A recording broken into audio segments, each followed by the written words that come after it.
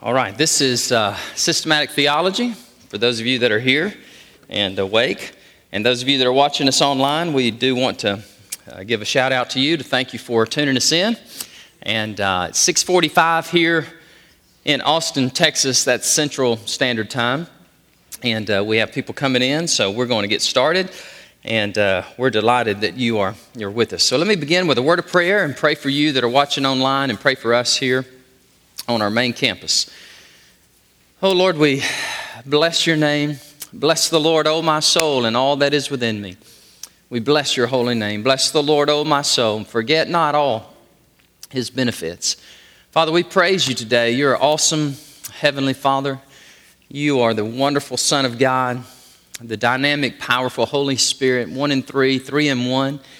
We praise you, O God, because you have created us in your image, and you have sent your Son to die for our sins so that we could be reconciled and redeemed unto you. And then, Lord, you have baptized us by the Holy Spirit of God. What blessed people we are in the spiritual realm and also, Lord, in the physical realm. Here we are with our health in the greatest country in the world, in one of the great states of the world and great city. You have allowed us to be here, to live, to witness for you, to bear truth of the gospel. Thank you for Great Hills Baptist Church, Lord. Thank you for our people that are here today. I pray that you would bless them and bless their needs, God, whatever they may be, and in whatever realm that they need a particular blessing from you. I pray for those that are watching online, for those who will listen to this lecture later on as they pull it up on the website. So we just pray that you would use it, God, for your honor and for your glory. And we pray this in Jesus' name. Amen. Well, it's good to be back with you. I know we did a couple of tapings before we left to go to India, and we had such a wonderful time over there. And I thought about you, not a whole lot, but I did think about you. We were just so focused. I went to the doctor yesterday, and he said, "How did you sleep while you were over there?" And I said, "Well," I said, "it's amazing. I slept." I said, "I'm just going to tell you, it is God's favor that allowed me to sleep like I did," because we slept on some pretty hard mattresses. And he said, "Well, you know, when you're here, you've got a dozen things on your mind and you're dealing with, like in church and so forth. But when you were over there, you had one thing on your mind, and that is reaching those people." And I thought, that's true. That's well said. So we're going to pick right up here with this wonderful lesson from Dr. Grudem on election, predestination, reprobation, free will, sovereignty of God, all those wonderful things. And we made it till C. We got to the point where we're looking at election and man's free will. And I want to encourage you to be a lifelong student of theology, because the more I study, it seems like the more I realize how much I don't know. And the more I study, the more it seems that God just blesses me and I'm able to learn what he wants me to learn. So let me just begin with these little words of caveat or just disclaimers that whenever you study a subject like this, that is so magnanimous, so huge, and so mysterious, you always have to come not only with a modicum of humility, I would say you have to come with a boatload of humility. Because I've seen this so many times, and the danger here when you're studying election and sovereignty of God and free will of man, there's this tendency to not only get red in the face, but get this tendency that you have the monopoly on the truth and everybody else is wrong. Not that there's anybody like that at Great Hills. I've heard about churches in other countries, in cities, but there is a proclivity toward that. And I've seen it many times as a professor, as a pastor. If there is a doctrine that will bring it out of you, it's this doctrine, because the lines are so demarcated. They're so drawn because you have people that are so passionately Arminian in their doctrine of man, and you have some that are so passionately Calvinistic and Reformed in their doctrine of soteriology and the doctrine of man. So I think you know by now kind of where I fall out on this. Dr. Grudem, I tell you, this is a fabulous read. I've enjoyed and continue to enjoy reading his book. And he presents a very viable case for a Reformed doctrine of predestination and election. And I encourage you to read it. And many of you have, and many of you think, my word, I could never read that. That thing weighs more than I do. But I do encourage you. But if you do read this, I also have other books that I would ask you to read, like Dave Hunt's book, his criticism of Calvinism, called What Love Is This? And so having read both of those, it's kind of fun. It gives you a real viewpoint an inside, if you will, an inside look into those to opposing doctrines, if you will. Okay, so let's look at election and man's free will. As I lean on my notes pretty heavily, I'm doing this because I really want to make sure I'm accurately stating what Grudem says. Now, if you're listening to me and you'll think, do you believe that? Or are you saying that Grudem says that? And so there may be some confusion, and I'll be happy to clarify that if I need to after the class. But remember, this is the textbook, and as the teacher, I need to teach this textbook. I don't always agree with this textbook, but as a professor or as a teacher, you at least need to, I think, interpret accurately what this guy is trying to say. So, for example, on free will, he says, he refutes any argument that election negates a human free will or free choice. He says, I will not stand for that because the Bible is very clear that God has given us a free will and a free choice whether we want to receive Christ or not. He says, though, the elect, they will choose Christ voluntarily because God causes it to happen. Isn't that interesting? On the one breath, he says, it's going to happen. God causes it to happen, but it in no way violates the human responsibility and the free will of man. You say, man, that guy's talking out of both sides of his mouth. Well, Scripture does that. Scripture affirms both, that God does elect, He is sovereign, and He has predestined, and yet man can choose to believe or man can choose to reject God. Our choices must not be absolutely free, he says, of any outside influence in order to be free choices. Isn't that interesting? He says our choices don't have to be absolutely devoid of outside influence in order for them to be truly free choices. He says God influences us to make a certain choice, and yet it is still our free choice. He also refutes the argument against election that says man really had no say whatsoever in the matter. And you hear that a lot, don't you? When you hear this, these thoughts and these teachings on election and sovereignty of God and predestination, one of the arguments is, well, man is just an automaton. He's a robot. He didn't really have any say-so in the matter. It's all predetermined. And yet he says, and this is an interesting quote from Grudem, when he says, quote, now listen to this quote, when people rejected Jesus, he always put the blame on their willful choice to reject him, not on anything decreed by the Father, end of quote. Okay? He goes to Romans chapter 9, verse 20, and he says, listen, if you people think this is unfair, then who are you to argue with God? Now, that is a big statement that he makes. And my friends have told me this before. They say, well, who are you, oh mere mortal man, to argue with God? If God wants to decree it from all eternity, this person's going to heaven and this person's going to hell, who are you to argue with the counsel of God? And I'm not trying to argue with God, but I just don't see it like that. I just don't think that God has eternally decreed that you, John, you're the elect, you're going to heaven. Judy, you're not, you're going to hell. Sorry. I just don't see it like that. That's called reprobation, and we'll get there in a little bit. However, if you follow election, sovereignty of God the way he does, you have to get to reprobation, and you have to say things like, wow, this is the most difficult doctrine I've ever read in my life. It seems unfair. I don't understand it, and I would never believe it unless God said it was true. That's what he says. I would never believe reprobation unless I read it in Scripture. This is Scripture, by the way, okay? This is not Scripture. This is man's ideals and man's thoughts. This is God's ideals and God's thoughts, okay? Okay, so you have a problem with Romans 9. You have a problem with God hardening Pharaoh's heart. Get over it. God hardens who he wants to harden. He softens who he wants to soften. But I don't see it quite like that. I see God hardening Pharaoh's heart, whose heart had already been hardened by his own choice. And I see God choosing Jacob over Esau because that's what God wanted to do. Not that he had no purpose for Esau or no purpose for Ishmael, but it wasn't the purpose that he had for Jacob and Israel's line.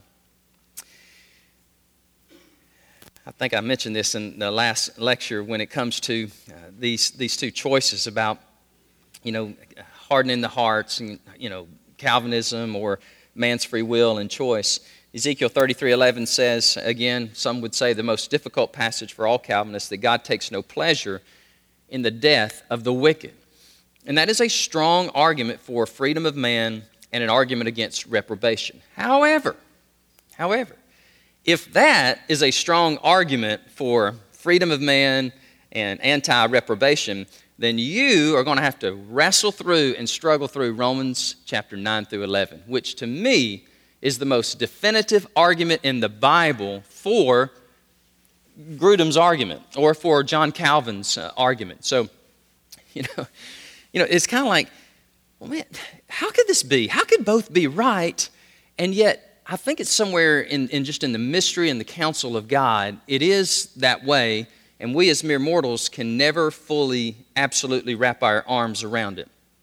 After class, if you come up to me and say, I know what you said, you just haven't met me. Yeah, I'm just telling you. I'm God's greatest theologian, God's greatest gift to mankind. I have figured it out, and you just need to read a little more. Please don't do that to me, okay? I have very little tolerance and patience for that because that is such an arrogant attitude. And I just don't do arrogance very well. In fact, I'll just look at you and smile and I'll just walk away because you cannot fully grasp this. No theologian has ever fully grasped the sovereignty of God and the freedom of man. You have to leave wiggle room, you have to leave mystery room, and you can be strong in your Calvinism, strong in your Reformed position, but you still have to come away and say, I don't understand all of it. And then likewise, you can be strong in your Arminian, you can be strong in your free will, but you have to say, I don't understand it all completely. I think only Jesus does. And some would say, well, and Paul, okay? Jesus and Paul and the writers of the New Testament. Grudem says, if you think it's unfair that God saves, it doesn't save everybody, you need to rethink your thinking and say, God be praised for saving anybody. And that's a good argument. He says, he does not treat us like he treated the angels that fell. How many of the fallen angels did God save? 0. How many of fallen mankind, fallen humanity did God save? Well, he saved a whole lot of us. A friend of mine tried to describe it to me this way, that there's a pool of humanity, and God reaches down and he grabs a handful of humanity. And that is the great saving act of God, and that should be enough for us to say, God be praised. And of course, my question is, what about the ones he didn't pick up? He said, that's the wrong question. My Calvinist friend said, don't ask that question.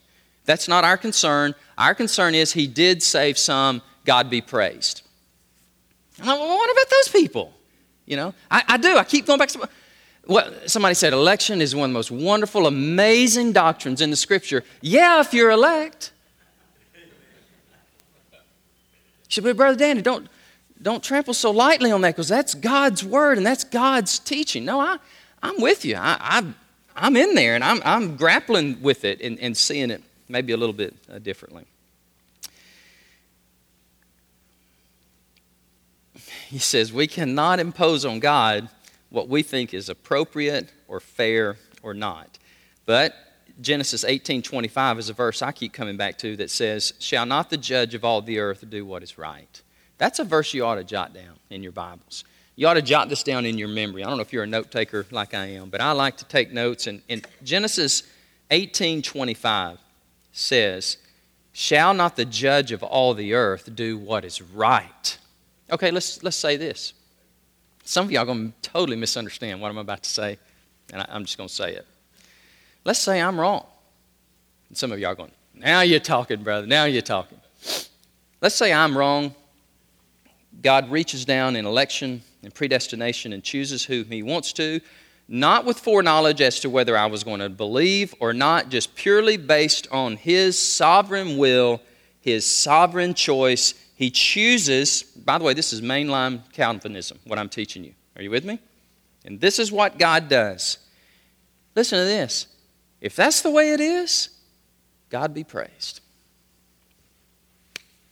God be praised. You say, "What? You're not totally there." I'm not, but if I find out, and when I go to heaven, I find out that that's really the way it was and what happened, God be praised, because God doesn't make mistakes. He just is bigger than us. And he just operates in a way that we in our mortal minds cannot fully grasp. Grudem seeks to answer the substantive biblical argument against his views on election.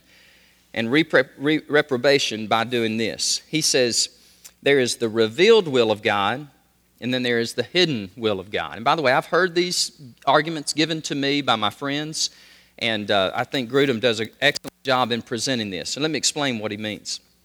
The revealed will of God would include verses like John 3:16. Whosoever will believe, let him come. God so loved the world that he gave his only Son, that whosoever believes, that is his revealed will, over against his hidden will, which only relates to the elect. Do y'all follow what he's saying? Yeah, the gospel call, absolutely, everybody can come and be saved. That is revealed will, but there is a secret will, a hidden will, a particular will that only applies to the elect. When I read that, I wrote in the margin of his book, WHAT question mark exclamation mark. I was like, I don't see it that way, but he does.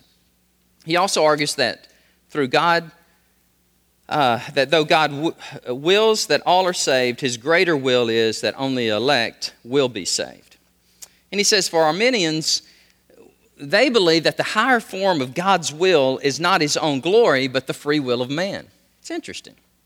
He says, you Arminians, you get it wrong here because you're so concerned about man's free will and God not usurping man's free will that you miss the greater thing, which is God's glory. And that is the greater cause, is the glory of God. And then I asked this question, but which brings God more glory, when someone chooses to believe in God or someone who has to believe in God? I'm just saying, okay, I'm just throwing it out there.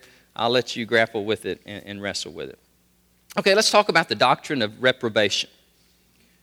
Some of you are like, you're not going there, are you? You're not going to talk about reprobation. And I am. I'm going to have to talk about it because it is the natural extension of election predestination from a Reformed, Presbyterian, Calvinistic viewpoint. You have to go there. And that's what I admire so much about Grudem. He's like, I'm not afraid of it. This is what I believe, and I believe I have biblical substance to believe this, and you just deal with it. That's basically what he says. I just wish he was that way when he was talking about creation. Because in creation, he would say, well, I know the Bible says, it seems to say that the earth is younger and Yom is a 24-hour day, but there's too much science. I wish he would have this viewpoint on creation like he has on election and reprobation.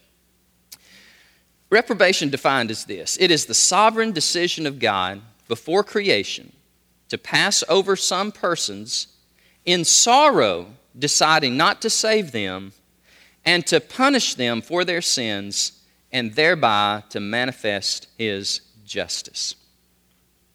Did y'all get that? I'll repeat it. It is the sovereign decision of God before creation to pass over some persons in sorrow, deciding not to save them, and to punish them for their sins, and thereby to manifest his justice.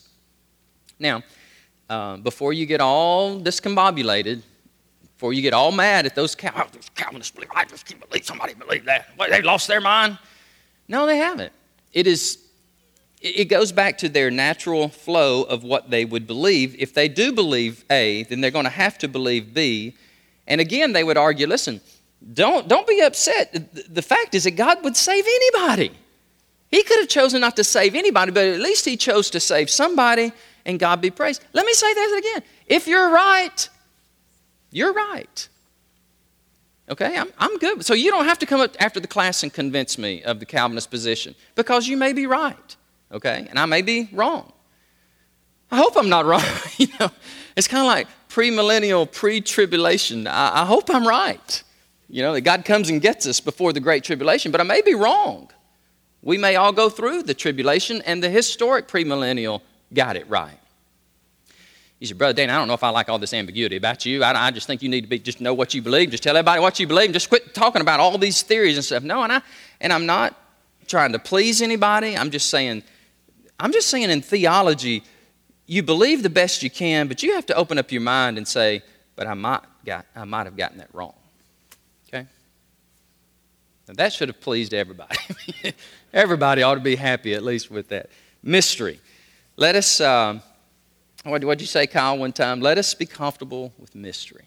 It's a good word. Let us be comfortable with not knowing everything, can't figure it all out. Okay.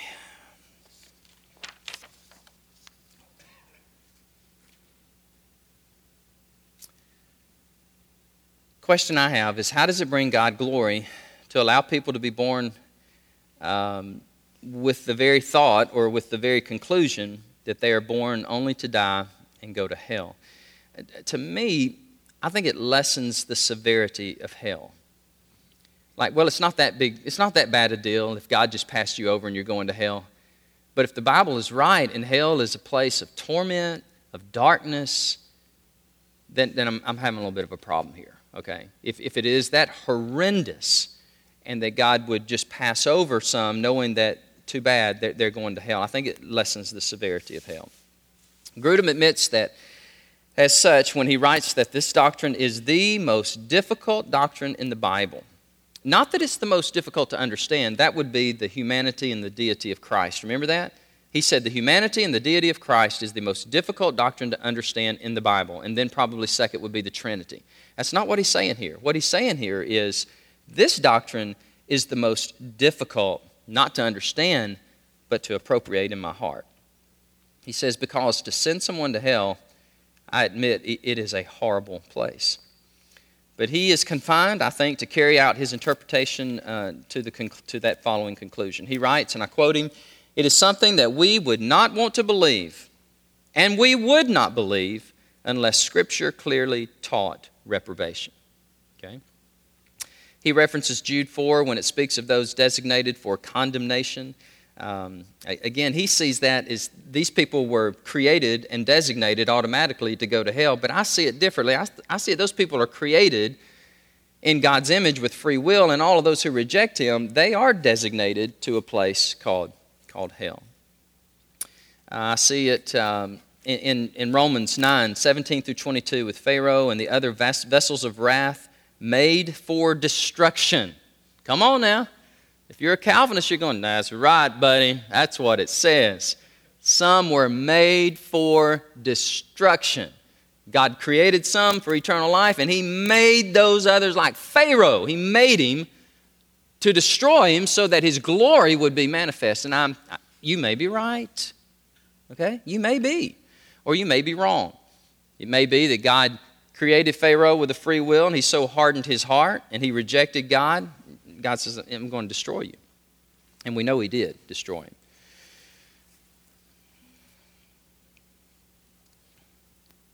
Another example is 1 Peter 2:8, where it says, those who stumble and disobey, quote, they are destined to do so. Okay? They are destined to do so. So again, you don't have to come up and argue with me and convince me, because I know all the Scriptures, and I don't want to say this in a proud way, and I hope you hear my heart, what I'm about to say. I think after being here 3.5 years, I can make this statement. Y'all don't misunderstand me. It's not that I don't understand Calvinism. It's just I don't accept it all. Okay? It's not that I don't understand it. I really do understand it. It's just that I don't buy into the whole teaching of it. Those who are destined to do so, to me, in the ideal, is that those who reject Christ, that is their destiny when they reject Him, not they're just born to reject Him. But to his credit, Grudem carries through with his teachings, and he embraces it as hard as it is, and he does not accuse God of doing anything unfair. Okay? His belief that the Bible teaches reprobation leads him to conclude that this causes us to tremble in horror. Okay? He says, God selected John, elect, you're going to heaven. Judy, sorry, didn't select you. And it's not so bad that I didn't select you, Judy. What's amazing is that I selected John. Okay? Grudem says, we tremble in horror over that because that's what God has done. Okay? But my question is, why would we tremble in horror and violate our own basic sense of right and wrong?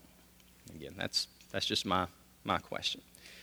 He concludes his chapter on election and reprobation by stating that election shows God's mercy towards His people, and reprobation shows His judgment toward sinners. Scripture never places the blame for condemnation on God, but on fallen man and fallen angels. He says we too should feel great sorrow for the unbeliever because of his or her eternal destiny of hell. We should feel very sorry for Judy, for her eternal destiny is one of hell. It has been decreed that way from the foundations of the world. Grudem does not say we are to seek to share Christ with them at this point, but I see Paul seeking to share Christ with them, with everybody. All right.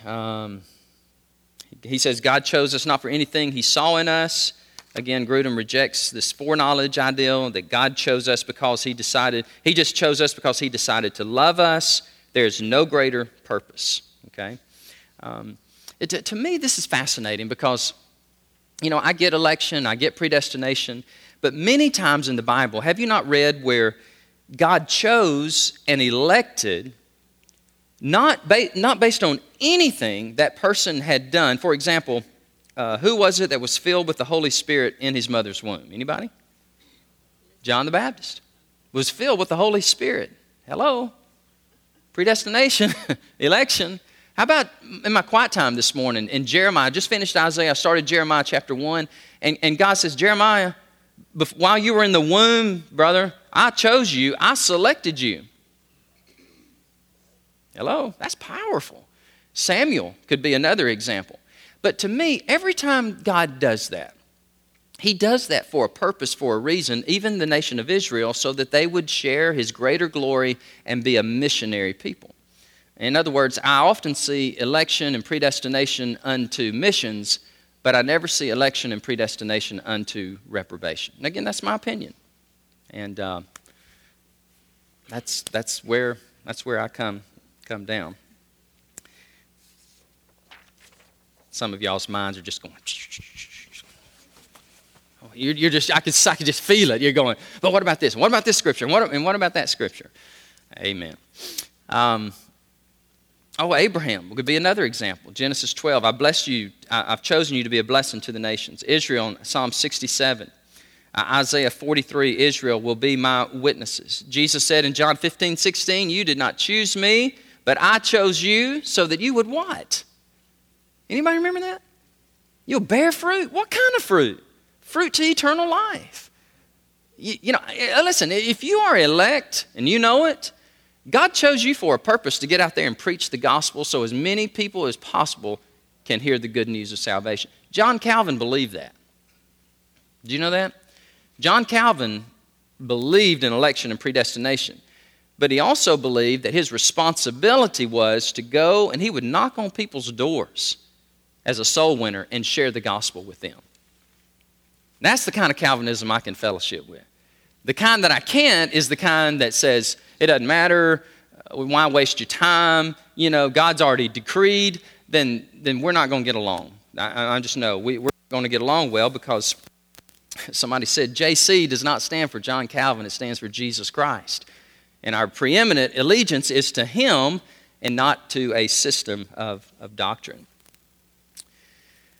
In conclusion, I respect Grudem and all those who hold this position and honestly see their interpretation on the verses mentioned above.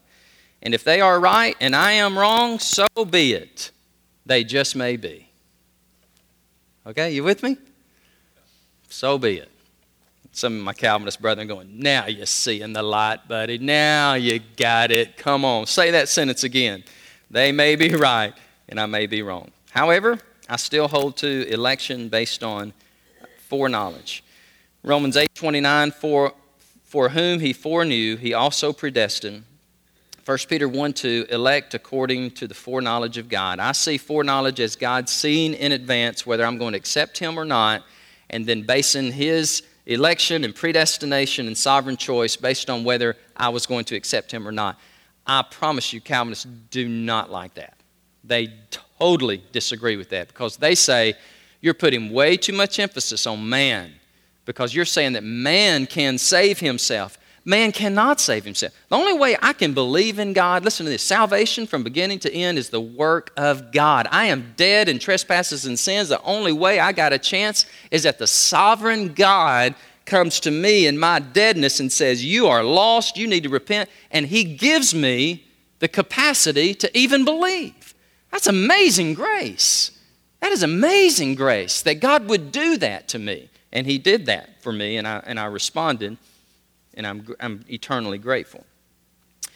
Someone asked Charles Haddon Spurgeon one time and they were struggling with this. And by the way, Spurgeon, like Edwards and like Whitefield, were evangelical Calvinists.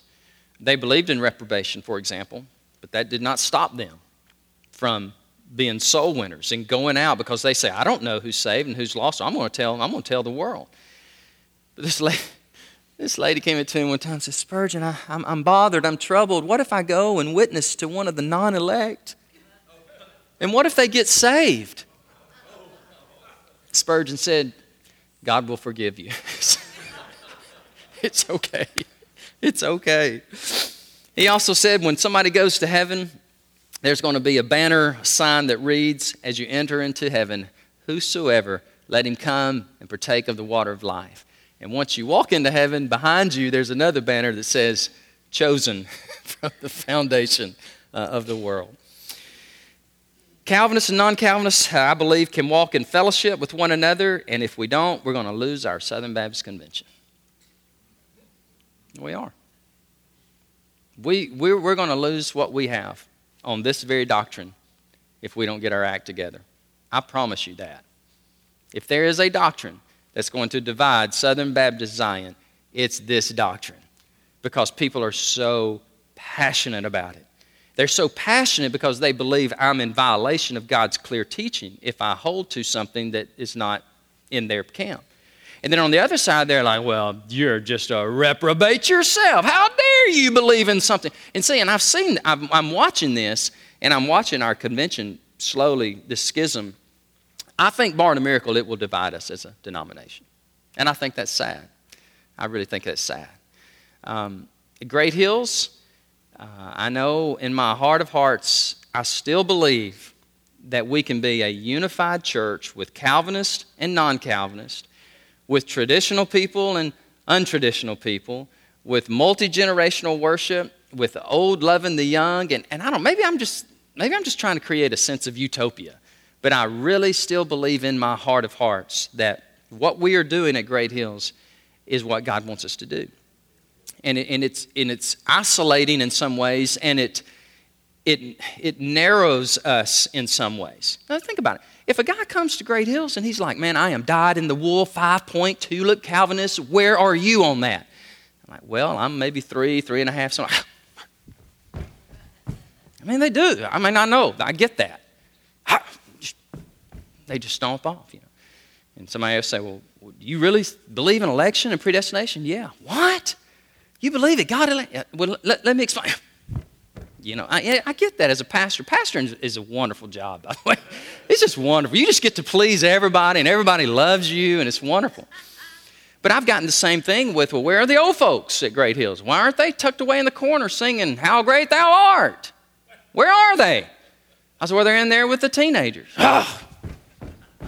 And then we come to teenage. Where's the hip teenage disco ball lights, man? Where are those guys? Well, they're in there with the old people. You know, so I don't try to live my life just to make people mad. I really don't. I try to live my life under what I think God wants us to, who He wants us to be, and what He wants us to do. And it narrows us, but it also, I believe, God is blessing us. So, last thing I want to say is, if George Whitefield and John Wesley can get along, so can you and him. If Paige Patterson and Al Mohler can get along, so can you. Paige Patterson, straight up, foreknowledge, God knows, then He elects. Al Mohler's like, no way, baby. Ain't no foreknowledge like that. God just elects, period. And so these two giants of the faith come together at the Southern Baptist Convention, and they have a debate a few years ago. And it's so cool. And they're still good brothers, and they love each other, and they're trying to model for the rest of us that you can still disagree agreeably. Okay? I almost said, man, I'm glad that's over with, but I don't want to say that. All right.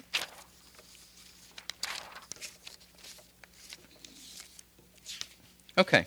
What I want to do is It's 7:20. If I stop and take questions, and do y'all promise not to get red in the face, not to get angry, but just say, this is what I believe, and this is why I believe it, or I agree with you, I disagree with you. If y'all promise to be that cordial and civil, I will stop right now and we'll take questions. If not, we're going to go right into the next lecture, okay? So let's stop and just say, are you confused as mud? I mean, do you need some clarification? Do you need some help? Is it that it's not that you don't understand it, it's that you do understand it and you're still struggling with it? Then I would say, welcome to my world, because I know even within this room and even within the greater church body, there are those who are very passionate in their Calvinism and in their doctrines of the faith, and they still love me and I still love them, and we walk together in harmony, and so I think that's cool. But any comments, any questions about it before we move on to another lecture? How's that? Yes, sir. You had a problem with something I said? I can't believe it.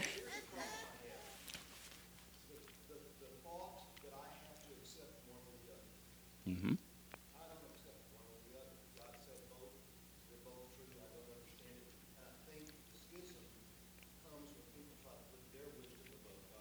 Mm-hmm. Yeah, I think that's well said. And I think that's the kind of attitude we have to have. And if I come down more on this side, then I still have to say, I don't understand completely, and I respect if you come down on the other side. I appreciate it. That's a humble approach. I think that's very good. Yes, sir, Brother Kyle.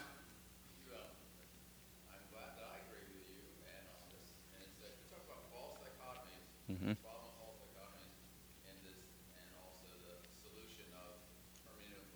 Mm-hmm.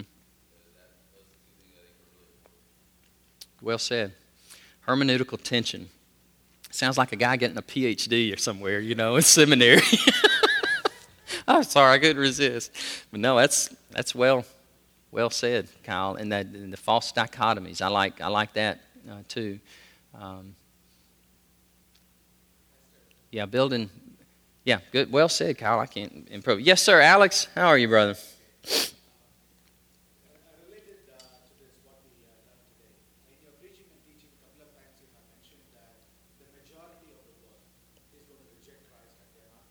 Yes.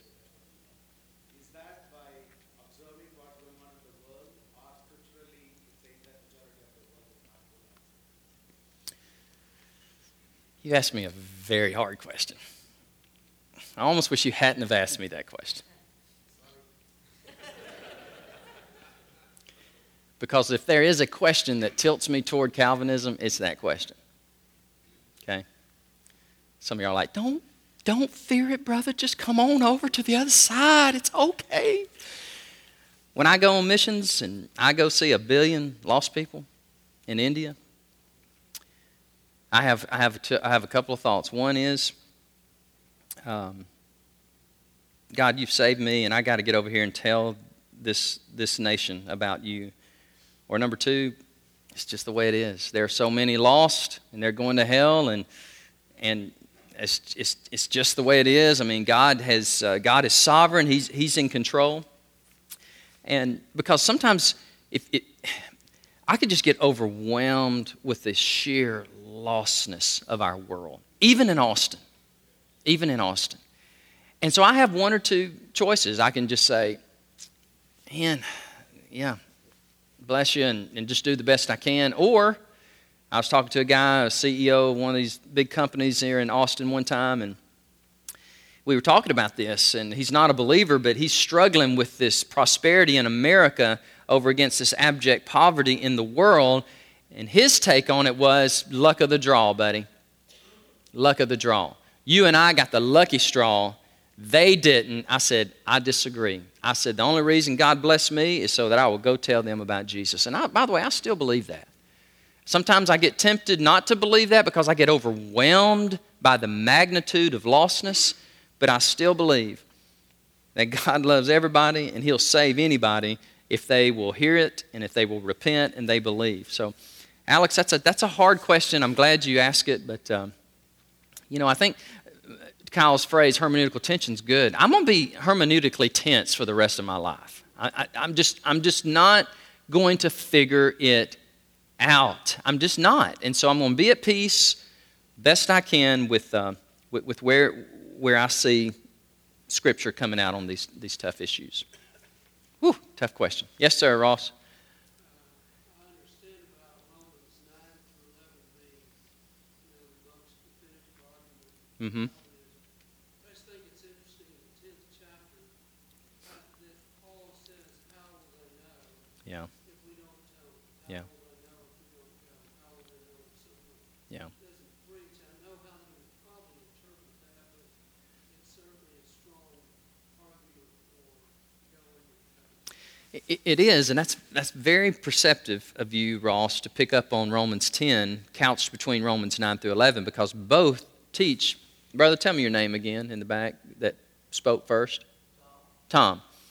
I think that's where Tom is right, where he says, it's very clear, at least in my mind, it's clear right there in Romans 9 and 11, and it's very clear right there in Romans 10. So, but that is such a missionary mandate couched in chapter 10 in the midst of how someone could come to the conclusion, well, why would you even go if God hated this person and He passed over this person?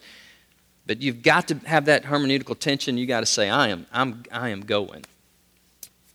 Good. Anybody on this side? Yes, ma'am, right here. The hardest thing I have about free will is what about all the people who never heard? Mm-hmm. How do they have free will? Yeah. That's Well, you just asked one of my more.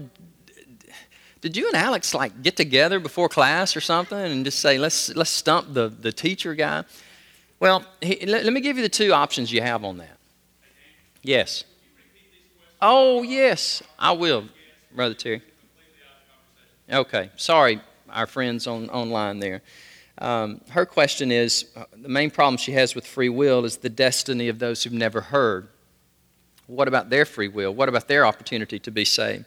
I'll give you the two schools of thought there, and I'll tell you where I come out on that, and I take a real unpopular position on that. Number one, will not the God, the judge of all the earth, do that which is right? Some say Genesis 18, and they've never heard, then they're like infants. They are just infants who die. They're just going to be grafted in or just allowed to go to heaven.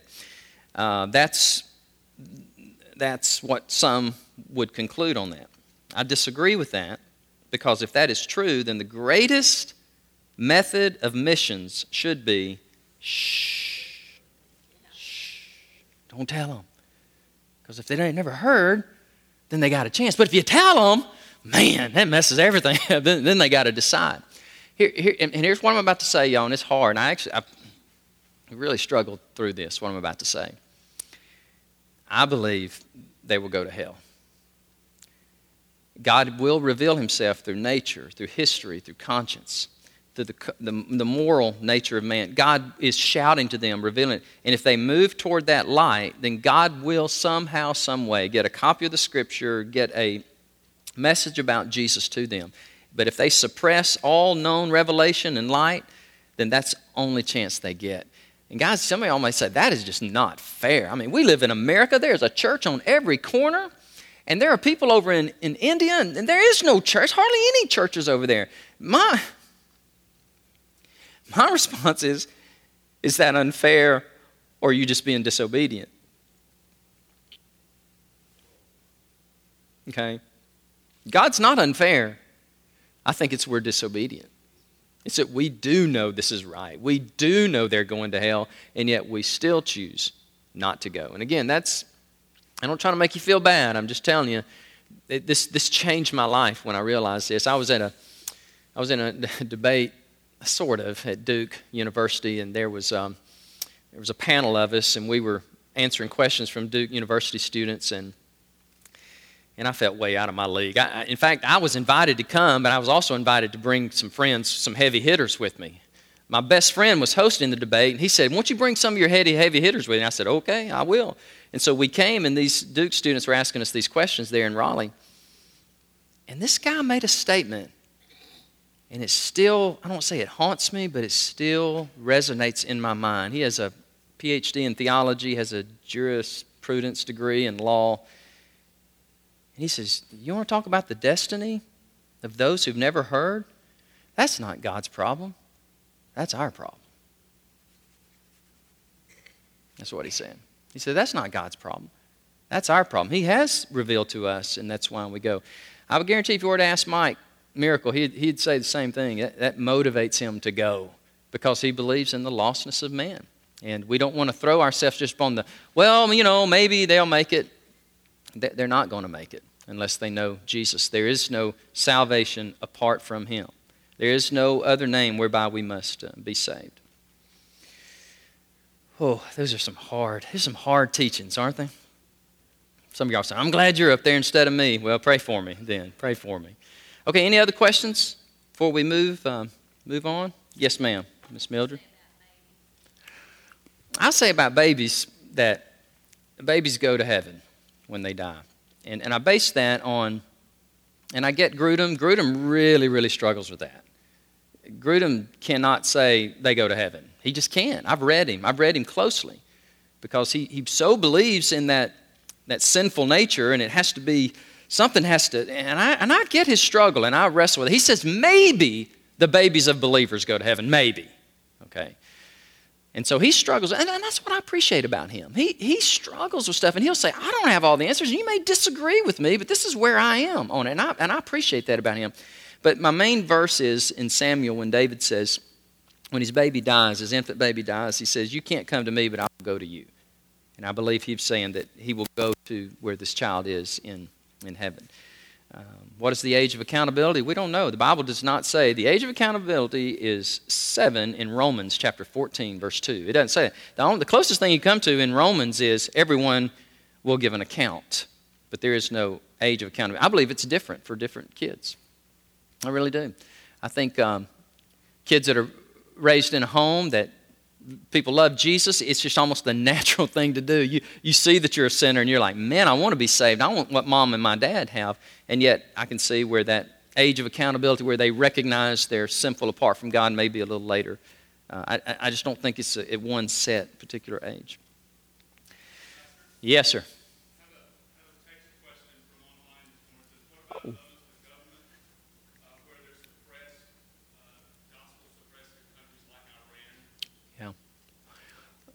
Do you need me to repeat that question? Yes, sir. All right, the question is from somebody online that said, what about those who live in closed countries where the gospel's suppressed? You can't hardly get a gospel witness in there. I'll quote Adrian Rogers on this point, okay? Adrian Rogers said one time, and I agree with him, he said, I don't care where you are, who you are, if you start moving toward general revelation, toward a God who's the great God, God will drop a missionary out of an airplane to get to you. That was his take on it. That there will be, and I've heard story after story about this. Do y'all know where the church is the most vibrant and one of the places it's growing the most in the world? North Korea. North Korea. And it is the most difficult place to live for Christ. That is a stated fact. Open Doors Ministry says the church is flourishing in the most difficult place. It's not Saudi Arabia. It's not the most difficult place. It's not Iran or Iraq. It is North Korea. And people are getting saved, and the gospel is getting to those people. That's a good question. Okay, will y'all let me go to lecture 13? Okay, thank you. Thank y'all for letting me, because I want to get to 13, and I want to finish up lecture 13 in 10 minutes. You're laughing. Y'all are laughing at me. But it's not very long. If we finish lecture 13 today, that means we have 7 left, and I don't think we're going to make it. We're going to have to extend our time a little bit, so just to get them all in. Okay, becoming a Christian. This is lecture 13. It's in your Christian Beliefs book, pages 90 through 94. And basically, this has to do with the gospel. What do people have to hear? What do people have to believe in order to become a Christian. Okay? What does it take for a person to embrace the gospel or in order to be saved? A is the gospel call. Grudem begins this chapter with a look at Romans 8:30. The sequence of salvation. Remember that God predestines before the creation of the world. He calls us to salvation. He justifies us. And then one day we will be glorified. This is great teaching. He begins Romans 8:28, 29, and 30, where all things work together for good to those who love God. Those he foreknew, he also predestined to be conformed in the image of his Son. And then you keep reading on 31, 32 about God, those he saves, he justifies, and he glorifies. And so he sees it along that sequence of salvation, which I think is incredibly insightful. God calls us out of sin and darkness in 1 Peter 2:9. And those who are called belong to him, Romans 1:6. We are called, all of us, I believe, are called, extended this call to life, peace, freedom, hope, salvation. And when we embrace Christ, get this, we're also called to a life of suffering. How many times do we tell people that when we're witnessing to them? Oh, by the way, believe on Jesus and give your heart to Jesus. Your sins are forgiven. You're going to have joy and peace and love. And you're going to get blasted. You're going to have a rough go of it because this world hates you and this devil hates you. I think we ought to tell them that because it's the truth. We are called to suffer, the Bible says in 1 Peter 2:21. Let me read this to you.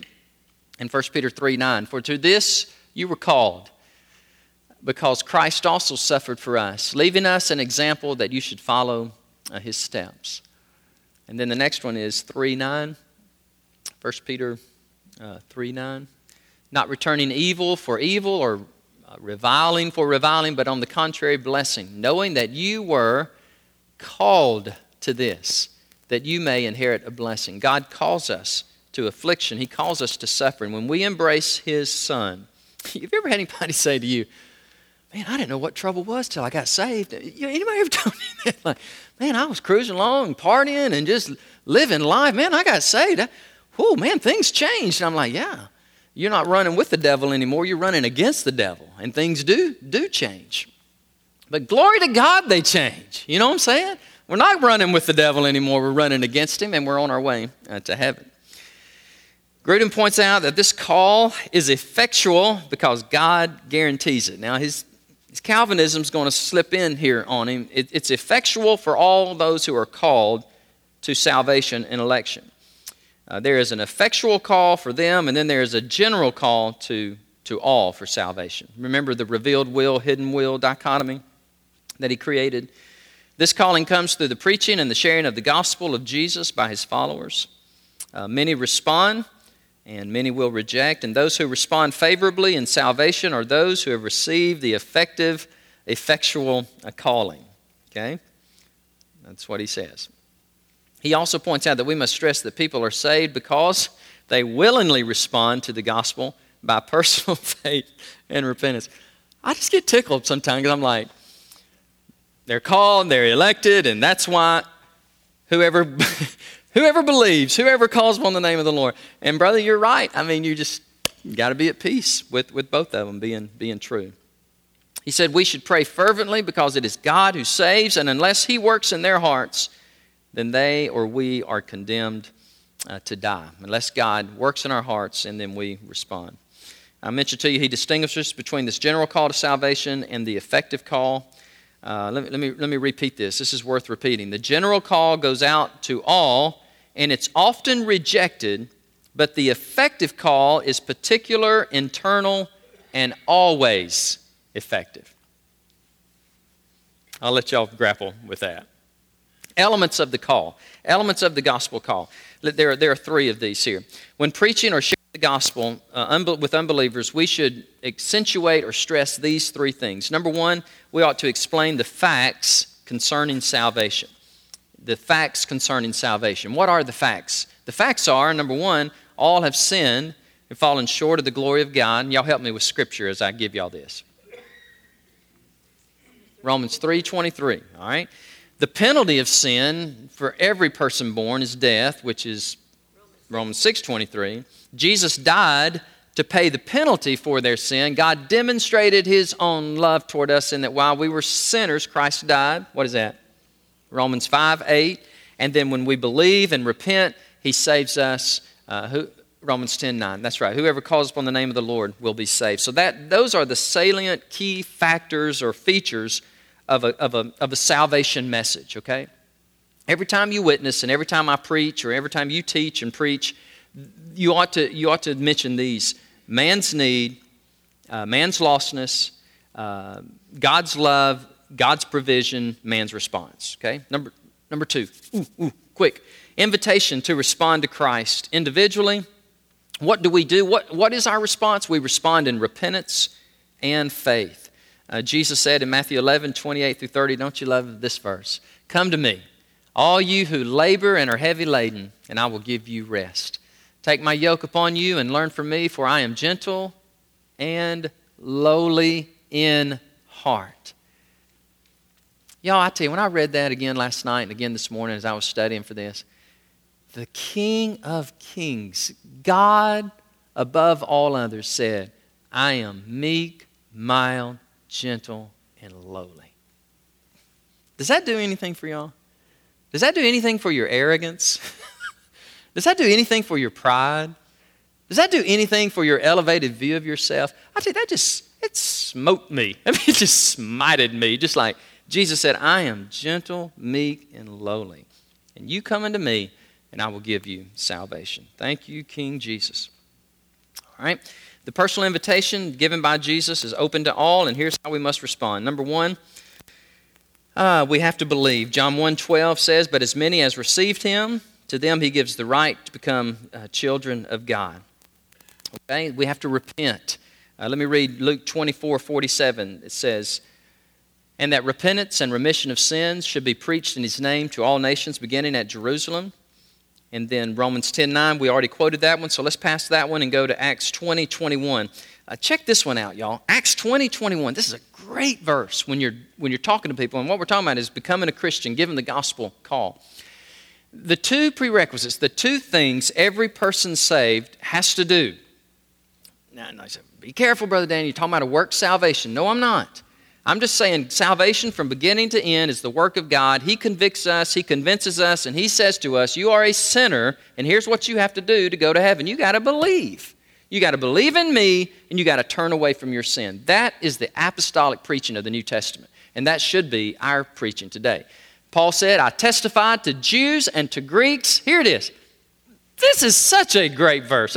Repentance toward God and faith toward our Lord Jesus Christ. If you forget your name, if you forget your address, if you don't know who you are and you're so confused and you're so dumbfounded when you're witnessing to somebody, remember that verse.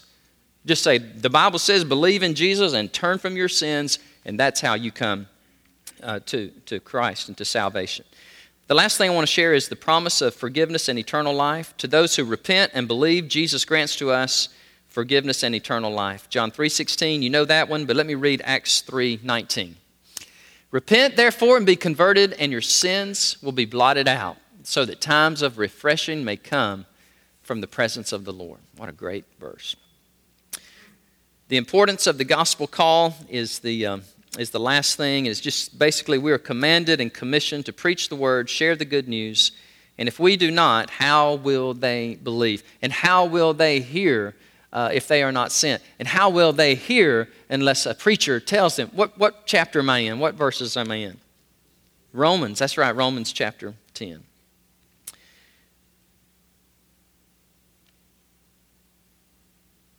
Okay, I better stop. It's 7:45.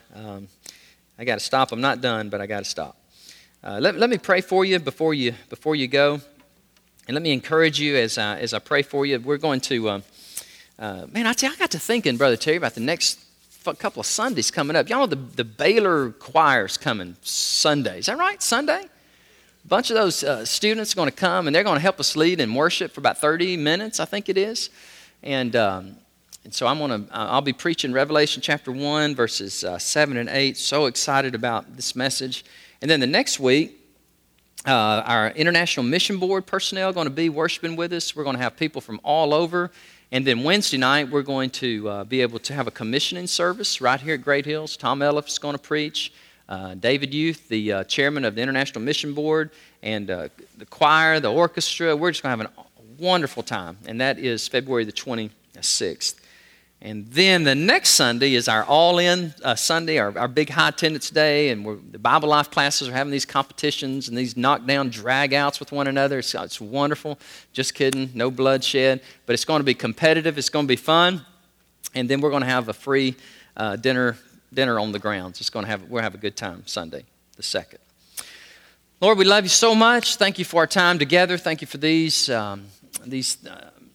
theologians, Lord, before us today, God, these laymen who love you and are willing to get up early and to study the difficult doctrines of our faith, because, Lord, we do want to study to show ourselves approved unto God, a workman that needs not to be ashamed, but rightly dividing the word of truth. So thank you for these. Thank you for these online. Pray that you'd bless them, and just be with us today, God. Help us to be very cognizant, very sensitive of people around us, so that we could encourage them if they know you, and we can share the gospel with them if they don't. In Jesus' name I pray. Amen. Thank you. You're dismissed. Bless you.